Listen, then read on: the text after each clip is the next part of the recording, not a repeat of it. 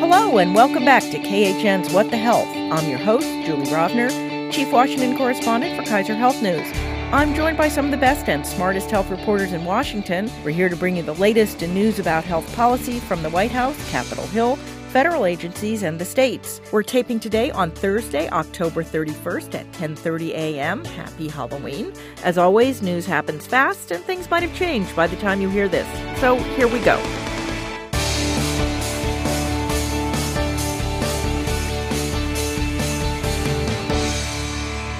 Today we are joined by Alice Ollstein of Politico. Good morning. Stephanie Armour of the Wall Street Journal. Good morning. And my colleague, Mary Agnes Carey of Kaiser Health News. Thanks for having me. Later in the episode, we'll be reading the winner and runners-up in our KHN Halloween Haiku Contest. And our weekly reminder, if you want to see us as well as hear us, an edited version of the podcast is now on the cable channel Newsy at 11 a.m. Eastern every Sunday. So I will say, starting out, much of Washington is kind of exhausted from celebrating the Nationals winning the World Series. Yay! Yay! Yay! But it is a big news week other than in sports. Let us start with open enrollment for the Affordable Care Act. It starts Friday, November 1st and runs through December 15th, at least in most states. I also want to remind our audience that while we spend an awful lot of time talking about this, the ACA open enrollment is for something like 5% of the nation's population. Most people have insurance through their jobs or through Medicare, Medicaid, CHIP, the Veterans Administration, or some other government program. And yet, it is still sort of the measure by which we look at the health system. So with that disclaimer, what's up with open enrollment this year? The individual mandate is gone, as is most of the federal money for promotion and outreach. One would expect that premiums would be rising a lot, but apparently that is not what's happening. We are increasingly moving back to sort of a patchwork system where there's a lot more variation between the states, which was something the ACA was intended to fix and set some, basic national standards. And so now we have a system where some states are doing reinsurance and it's bringing premiums down a lot. Some states are not. Some states have individual mandates and some don't. So we are seeing a lot of variation. But in general, premiums are flat or down in a lot of states, right? That is correct. What you really did see was a lot of insurers have overpriced their plans in the past because they had a hard time gauging what the sickness of the population. Initially, they priced them too low, then they raised them rapidly. So they're on average, I think the benchmark for the lowest price silver is down 4% on the federal exchange. And additionally, keep in mind that most people right now on the ACA exchanges get subsidies that buffer the costs of premiums and premium increases. So you're again going to see people who get a number of reasonably priced plans, in some cases even no-cost plans. And I think that's been one of the drivers of why the enrollment so far has held steady. It's going to be interesting now with the spread of plans that don't comply with the ACA and the fact that health reimbursement accounts can be used by employers to have people buy plans that don't comply with ACA, what kind of impact that's going to have. And that's going to be something I think we closely watch. And yet, I do want to go back and hit on this because everybody said, without the individual mandate, right, the market will just crumble. And it turns out it wasn't the individual mandate that was getting people to buy. It was the subsidies. It was the subsidies. And not only do you have this average 4% drop, you have something like close to 24 of insurers getting into the market, right? We had that Getting back in. Mm-hmm. We had that big pop in premiums around 32% or so a couple of years ago. Small decrease last year. It's happening again. So despite the fact the administration is trying to, get rid of the entire bill and the fact that the cost-sharing subsidies that helped like 40% of beneficiaries with their out-of-pocket costs are gone and the money's down for enrollment and outreach, this thing's still kicking. The ACA is still around. That's my question. Is this all a sign, do you guys think, that the ACA has worked? I think it's resilient, and it's proven right. resilient both in the market sense and in the legal sense so far. Mm-hmm. But does it mean it's working despite all these? Well, the subsidies are a big incentive, but the crafters also had a lot of wisdom, if you will, to look at other things that help everybody, right? An adult child up to age 26 to stay on the parent's plan. Nobody could kick you off because of your health history, deny you coverage. They made a lot of inroads to try to broaden the appeal, if you will, even if you weren't getting a subsidy. But one of the things we have to throw in here is affordability is still a big problem. If you don't qualify for that subsidy, then you're hitting in some cases, to your point, Alice, in some parts of the country, some pretty high premiums. And that's the hammer the administration keeps coming back with, right? We think it doesn't work. If you don't get a subsidy, it's not affordable. But nonetheless, you do have something like 20 million people that have gotten covered under this law, and it's still there. I don't think 10 years ago when they passed this law, when I was covering it, I really didn't think we would still kind of be here arguing some of these main political divides, but nonetheless we are. I mean, I think this part of the ACA was intended to fix what was a very broken individual insurance market. And that's why the insurers were interested in having it fixed. And a lot of that has been chipped away, as I think Alice mentioned. The Trump administration is now allowing non-compliant plans, making it easier for people to get non-compliant plans. And we're starting to see once again people falling into the trap of, I bought this insurance because I could afford it and now it doesn't cover what I need. The other thing that I think nobody really anticipated, I certainly didn't. I remember in 2013 when they were starting to unveil what these plans would look like, and some of them had $6,000 deductibles. I mean, I think that's a huge problem. That's basically the trade-off that the insurers made. It's like we can keep the premiums relatively affordable and with the subsidies really affordable, but then you can't afford to use your plan. And I think employers have sort of copied it. I mean, it's always been more expensive to be in the individual market because you don't have an employer helping subsidize you. But the idea that now sort of everybody has these, at least four, sometimes 5-digit deductibles, when most people don't have $400 in savings, there's just a huge disconnect. And I feel like that's why we're seeing such an emphasis on cost, right? Right. Good point.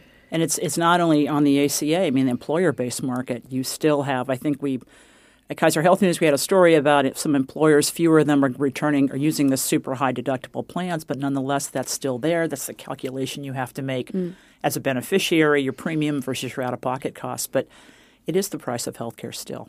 That is part of the big concern, and it's something we all have to pay attention to. So I want to also go back to what Alice said about there being a patchwork, because a lot of states are sort of doing their own thing.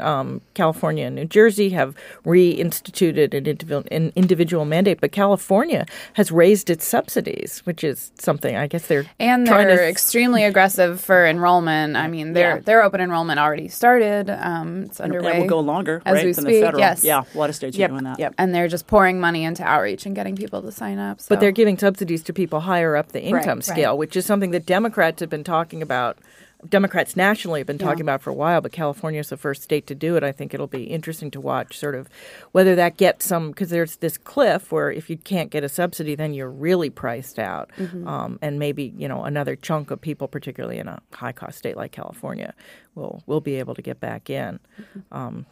So, of course, we are still waiting for this lawsuit, which could have an impact on open enrollment, even though, assuming this lawsuit says what we think it's going to, which is an appeals court panel will say that the entire Affordable Care Act is unconstitutional, it won't probably take effect right away, but it could still impact enrollment, right? Sure. And so there's been some polling by these outside groups that are very involved in enrollment outreach, sort of doing what the administration used to do, but from the outside.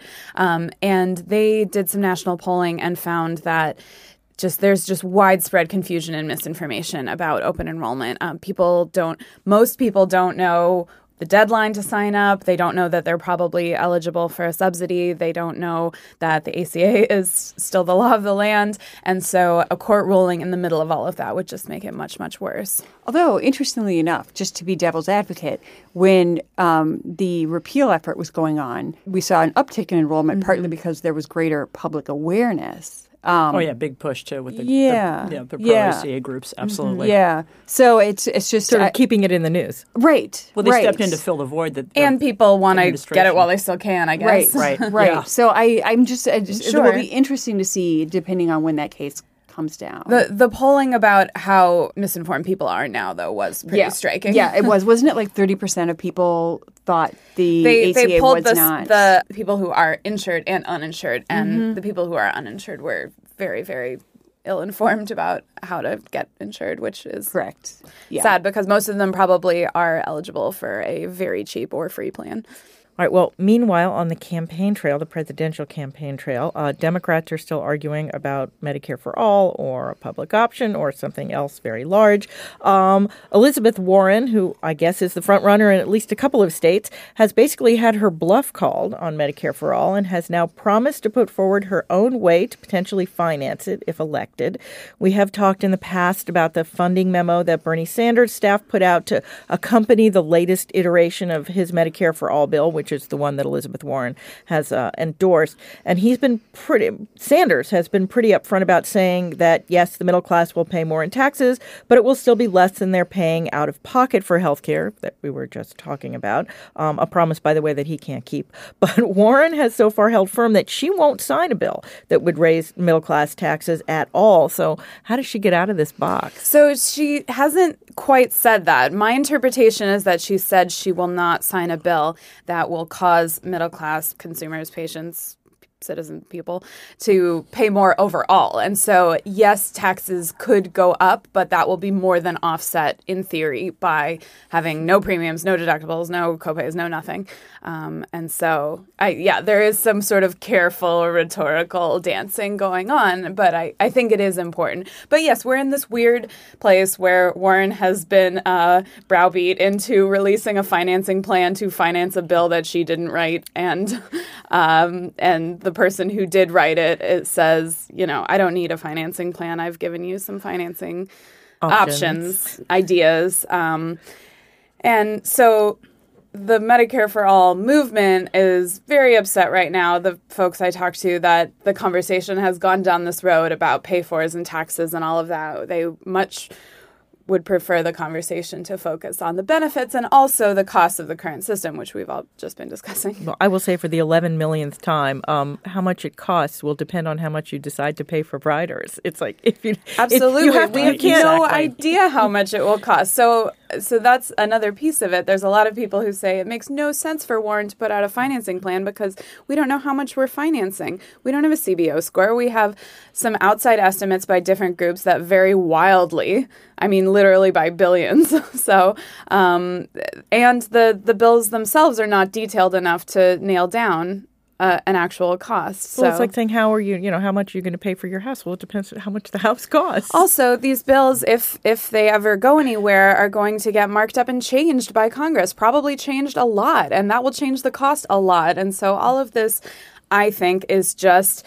I think it's about signaling to Democratic primary voters that certain candidates are fiscally responsible and rational and are thinking through these things. I think the actual plan and the numbers are not really the issue right now. Although it is risky politically, especially because, remember Vermont, it was when they started to put the numbers together that it fell apart. Yeah, for those who don't remember, Vermont was going to try to do its own single-payer plan that was allowed under the ACA, and they got fairly far along until they didn't. Right. So you could also argue it's important to have this kind of conversation ahead of time, and that what we're doing now is we're getting away from sort of the advertising slogans to kind of the nitty-gritty, and that may lead us more into a conversation about what it would do. It's been really hard for the candidates to break through on that. For voters looking at if they get employer-based coverage, if they like that employer-based coverage, if you're asking me to leave that to go to a Medicare for All, if in fact that's where things end up, there's a lot of important calculations that have to be made. And, you got to think, to your point, Julie, what are you going to cover? How much is it going to cost? Are you going to raise taxes? Are you going to limit spending? Are you going to borrow? But then you also have to look at the other side of the ledger. What do you spend now on premiums? What do you spend now on costs as a consumer, as a family? I mean, it's very complicated. But you think back to the fact that we're talking as much in a campaign as we are now about this is really quite it's extraordinary, I think, because Medicare for All used to be sort of just a complete pie in the sky. Maybe it'll stay up there. I don't know. But it's fascinating to watch this move forward. And we have to talk about the trade-offs if you talk about this kind of policy. It's just inevitable. So the Committee for a Responsible Federal Budget, which is a pro-balanced budget group, I guess, or a pro-responsible budget group, put out a paper this week on how to finance Medicare for All. And the numbers in it are really eye-popping. Well, they suggested you could do it with a 32% payroll tax, a 25% income surtax, a 42% VAT. Is all this talk about paying for it distracting from the discussion about the policy? Or do you think, Stephanie, you were sort of getting to this, that maybe if people actually realize how big a change this would be, Medicare for All is a slogan that sounds great. And I think most of the presidential candidates thought that they could just coast on it. And now we're having a pretty detailed discussion about it. And that's one of the problems, frankly, with how partisan we've become is that if you start having a real conversation about the trade-offs, it becomes a blood sport. And we really need to be able to have this dialogue and conversation for the country to know where it wants to go on healthcare. Well, also in politics this week, there was a vote in the Senate about pre-existing conditions. You are forgiven if you missed it, given everything else that's going on this week. But the Democrats forced a vote to attempt to roll back a Trump administration rule that makes it easier to sell so-called short-term health insurance policies that may not cover pre-existing conditions, the things that we were talking about, the non-comprehensive type coverage. The vote failed because Democrats are in the minority, but that wasn't the point of having this vote, right?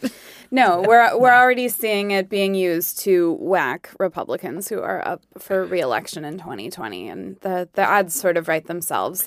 But this vote was more about the 1332 waivers. Yeah, but they were using it. Right. It was. But in fact, technically the vote was about the 1332 waivers, but the message was about pre-existing conditions. Yes, absolutely. Which you could infer into what was in there. Right, and so although it was a bit of a reach, it makes sense that Democrats are, beating the drum on pre-existing conditions and not 1332 waivers, which most people have never heard of and states haven't used yet, but they could. Well, that's what Vermont was trying to do when they didn't do single payer. Right. And so states might do this, but it's hard to fearmonger about something that has not happened yet. But in the broader context of pre-existing conditions, Democrats are going to say, so-and-so vulnerable Republican, Cory Gardner, whoever, voted to allow insurance companies and states to erode your protections for pre-existing conditions. We're already got a million press releases immediately after the vote. Right. Never miss your messaging opportunity. Never. And Rule number one of Washington. Although I don't know, I think this was not a good week, but I think they were pushed there. They were using might get a little lost. Senate Democrats have been pretty limited in what they can do this year at all on health care. Some bipartisan efforts have stalled out, and so they used this vote as, send a little message about what they stand for in their attempt to win back the Senate. Well, meanwhile, on the other side of Capitol Hill, a group of conservative Republicans in the House have unveiled a health plan that seems like an awful lot of ideas we have seen before. More health savings accounts, high-risk pools, block grants for Medicaid, things that now Republicans have voted on and haven't gotten through either. Why do I feel like Congress gets that what Americans care most about are prices and pre-existing condition coverage, but the Democratic presidential candidates are sort of off in kind of another whole discussion? Well, it's related, but the public, they're not talking prices, and there's even questions about how much really is in Medicare for All that would constrain. Is there enough to constrain prices? I do think this is a significant problem for Democrats. And, everyone's pretty much already written this story. And you would think perhaps with the narrative from the media, what about this, that you would hear more about costs and price. And I don't think you could ask many people, how will Medicare for All lower your prices, and they would fully understand. And that's the other thing that I think is really frustrating for people who are close to healthcare policy is a lot of the things don't deal with what are the drivers of the healthcare costs. How do we tackle those, even though there are parts and components of that in Medicare for All? And I think that's why Democrats, especially some moderate Democrats on the Hill, are getting worried. That is part of the discussion about Medicare for All, but it's like a couple hops removed from and so it the hasn't main broken through. points. Even the main parts haven't broken through. And yet half the candidates are in Congress. Right. And so, if you press them on it, they'll say, well, if, we have the government negotiating the price of drugs, not just for people in Medicare, but for everybody, that'll lower that cost. If we, set rates for providers, which they haven't said what those are, but theoretically they would be lower than the free-for-all we have now. I'm just surprised. I feel like that Congress is talking about cost a lot, and the presidential candidates, many of whom, half of whom are senators, are not. Well, Republicans are. Trump is all about healthcare costs. But isn't this sort of the pressure with the Democratic Party, too, the left flank versus the more moderate flank, that there's a lot of tension now? You've got still I don't know, the last debate was like 12 people on the stage or something. I mean, at some point, if you will, there'll be more of a farrowing out of candidates and more of a focus. And it wouldn't surprise me if we went to more of this price discussion during the general election. Now it's a different context, a different discussion, again, very focused on within party politics. But I think to your point, Julie, and everyone at the table has been talking about it. This is what consumers are talking about. A lot of lawmakers are talking about it. The campaign, it's inevitable, has to talk about it, whether it's a congressional campaign or the presidential campaign. I think it's where we're going to be in the next, we're a year away, right? So, almost exactly. We're going to get there. 53 weeks. All right. But who's counting? Yeah, but who's counting? So we still can't go a week, it seems, without news from the reproductive health front. Not a big surprise, but a federal district court has blocked the Alabama abortion ban, which was supposed to take effect November 15th. Alice, remind us what that ban was going to do? So that was the strictest ban in the country. It goes beyond all of the sort of fetal heartbeat, so-called laws that ban abortions after about 6 weeks. And this would ban abortion at any stage in pregnancy. It has no exemptions for victims of rape or incest. It does have sort of a medical emergency exemption that's sort of vaguely defined, and it could sentence abortion providers to up to 99 years in prison. The lawmakers and the state AG were fully expecting it to get blocked at this level. They say openly that their bigger goal is to get it appealed up to the Supreme Court. So this was all sort of foreseen. We know that there's already the Louisiana case that the Supreme Court has taken, and we'll hear this session. Is there a chance that the Alabama one will get there too, or not this Alabama one? Are you referring to a different Alabama? No, I'm one? referring to this. Alabama. No. So this is way farther down in the pipeline, even among the state gestation ban category of abortion cases making their way through the pipeline right now. This is not as far along as Mississippi's 15-week ban, which already got to the Fifth Circuit. So that one's the furthest along. So that's what we will expect to see more from the Supreme Court. And also on sort of an similar but not quite the same front, an appeals court in California has blocked the administration's attempt to basically make the birth control provisions of the Affordable Care Act optional for any employer with a, quote, religious or moral objection to offering contraception. This is also headed for the Supreme Court. I see you nodding, Stephanie. Yeah, no, it's just something. It's like this continual drumbeat on this issue. And yes, I think at this point there's almost a sense of, well, let's just wait and see how this ultimately comes down at the Supreme Court level. I think this may have been the most litigated issue out of the Affordable Care. I mean, I don't think anybody would have predicted that 10 years ago, that what they've been unable to decide is what you do about requiring birth control to be offered by religious employers. And we've already had a Supreme Court decision on this, right? Hobby Lobby. And yet it still not goes on and on. This is Little Sisters of the Poor, yes, too, this right? is Little Sisters of the Poor. They would be implicit in even telling an employee you can go here to get. But it's interesting because in one sense it's a small piece of the ACA, but in another sense it's a piece that has had a huge impact on the lives of millions of people that were not able to get no-cost birth control and now are. And there's been, I think, a big public health impact of that. Yeah, I mean, the whole thing, it's ironic. And we should point out that it was actually the reproductive health provisions that blocked the some of the bipartisan bills that Congress was working on from getting through in 2018. They had agreed on everything. And then the Republicans decided that we want to have an absolute, total, permanent ban on any possibility of any money going for anything abortion related, and that basically blew up the bill. So, I mean, every time they talk about Medicare for all, I'm like, what are you going to do about reproductive health? Well, they say that that Medicare for all will cover abortion, but of course it's going to be a huge fight. Yeah, good luck with that. We can't even resolve birth control. Although birth control could be resolved, I suppose, by the Supreme Court in the ACA lawsuit. So. That's true. That would all go away. Right. Yikes. That is this week's news, and here is what at least a few of you have been waiting for, the winners of our KHN Haiku Contest. For those of you who aren't regular readers, our homepage every day features a health policy-related haiku, and we ask readers for a special spooky haiku for Halloween. So I am pleased to present the winner. It's from Sarah Collins. Drug prices rise up like a witch on a broomstick. Cannot pay, so die.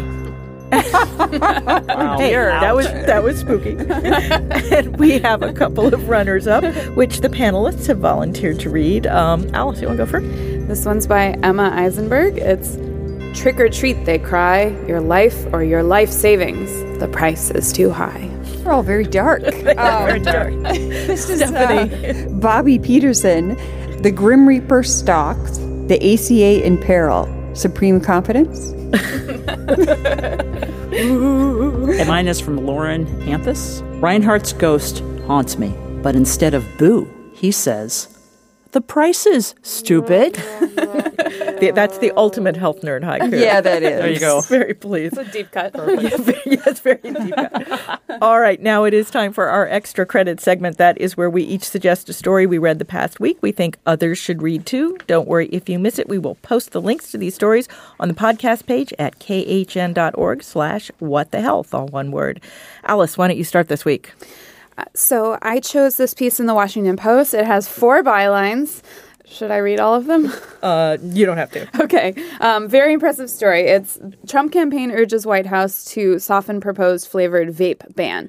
So this is about the administration is currently working on what they say is a ban on all flavored vapes, a temporary ban until they can be fully vetted by the FDA, because people are dying and there's a youth smoking, vaping epidemic, et cetera. So this piece digs into how the Trump reelection campaign is driving the bus on this policy and lobbying hard for the White House to water down what it has proposed to do and allow some flavors to still be out there because they think that a harsher crackdown on vaping will alienate pro-vape voters and cost Trump the election. Which was an extra credit. The pro-vape voters was an extra credit a week or two ago. Yes.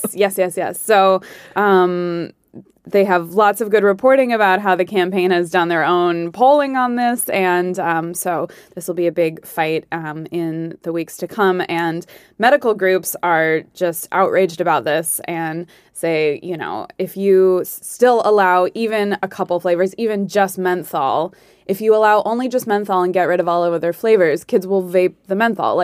You have to get rid of all of them. So I think there's a rule at OMB that just went to OMB on this too. Yes, it's coming. Yeah. Right. Well, and the president I think he was in the Oval Office, wasn't he? Said that, Yes. we want all this, we want to make all the flavors go away because it's, bad, because kids are vaping and it's bad. So the president's already been on record on this. Exactly. But now they're getting into what is a kid flavor versus an adult flavor. And these industry groups say, oh, well, adults like fruity, desserty flavors as well, and you're going to harm adults who are using vapes to quit smoking. And so this whole fight is playing out. The fight goes on. The fight goes on. Stephanie. I have a story from Kaiser Health News called Moved Overseas for School, Stayed for Insulin by, I'm going to say this wrong. I'll say it. It's Shefali Luthra. Pretty name. It is, it looks like this was done from Germany. And it's an interesting story about this woman named Katie West who has type 1 diabetes and was paying for her insulin here in the United States. And when she went to Germany, of course, it was significantly cheaper. I think she was paying 10 euros a month. And sort of the idea of a unique way into the story that once again spotlights the difference between what we pay for insulin and Europe, and feeds into kind of what we're thinking perhaps will happen with the Trump administration in terms of some international price indexing efforts. Mac. So mine is from the Harvard Business Review, The Role of Private Equity in Driving Up Healthcare Prices, written by 3 folks at the Commonwealth Fund, and I'm going to apologize for mispronouncing, Lovisa Gustafson, Shanor Servai, and David Blumenthal. And the reason I like this piece is I know that we all know about private equity and healthcare, and we've all been talking about it and writing about it, but I thought this really wrapped up it all in a very understandable way for people to lay out to people how much private equity money is in the healthcare system. You might not think about it in your emergency room or with your anesthesiologist or with another medical specialist or radiologist, but it's there. And while private equity often brings innovation, it also wants returns. And so there's another link there between many of the private equity investments and this issue of surprise medical bills, which we've all been writing about it, particularly Kaiser Health News has been writing a lot. You go to an in-network provider, maybe in a hospital, provider comes in who's not in the network, and the next thing you know, you have a huge bill. So it laid that out. It also talked about this group, Doctor-Patient Unity, which has been doing a lot of advertising on the surprise medical During bill. the World Series? During the World Series, right? During big. I kept explaining to the people I was watching with what that is. I kept explaining somebody actually flagged me on Twitter. It's like, do you know what this group is? I'm like, oh, yeah. Here's the link. We did a fabulous story on this back in September, I think, about a month ago. But nonetheless, I thought the story was very approachable, very readable, and that's why I recommended it. Well, mine is by Ben Elgin at Bloomberg News. It's called Sheriff's Ad Slammed Drug Imports and Big Pharma Helped Pay the Tab. It's about a huge ad campaign that was mostly seen here in the metropolitan Washington, D.C. area, ostensibly paid for by the National Sheriff's Association that featured sheriffs from around the country warning of the potential dangers of drugs imported from other countries. But of course, it turns out that the money for the ad came not from the sheriffs, but from a nonprofit group that's funded almost entirely by the U.S. pharmaceutical industry, which strongly opposes allowing broader drug imports because they fear it will bring down prices. Now, it is true that there are a lot of experts who are not paid by the drug industry who worry about the ability of counterfeit and expired products to find their way into the U.S. drug supply if import safeguards are loosened. But it's also true that whenever you see an issue ad, don't take at face value the funder that is listed there. Lecture finished. That is our show for the week. Thank you for listening. If you enjoyed the podcast, you can subscribe wherever you get your podcasts. We'd also appreciate it if you left us a review. That helps other people find us too. Also, as usual, you can email us your comments or questions. We're at whatthehealth, all one word, at kff.org. Or you can tweet me. I'm at Jay Rovner. At Alice Olstein. At Steph Armour 1. At Mary Agnes Carey. We'll be back in your feed next week. In the meantime, be healthy.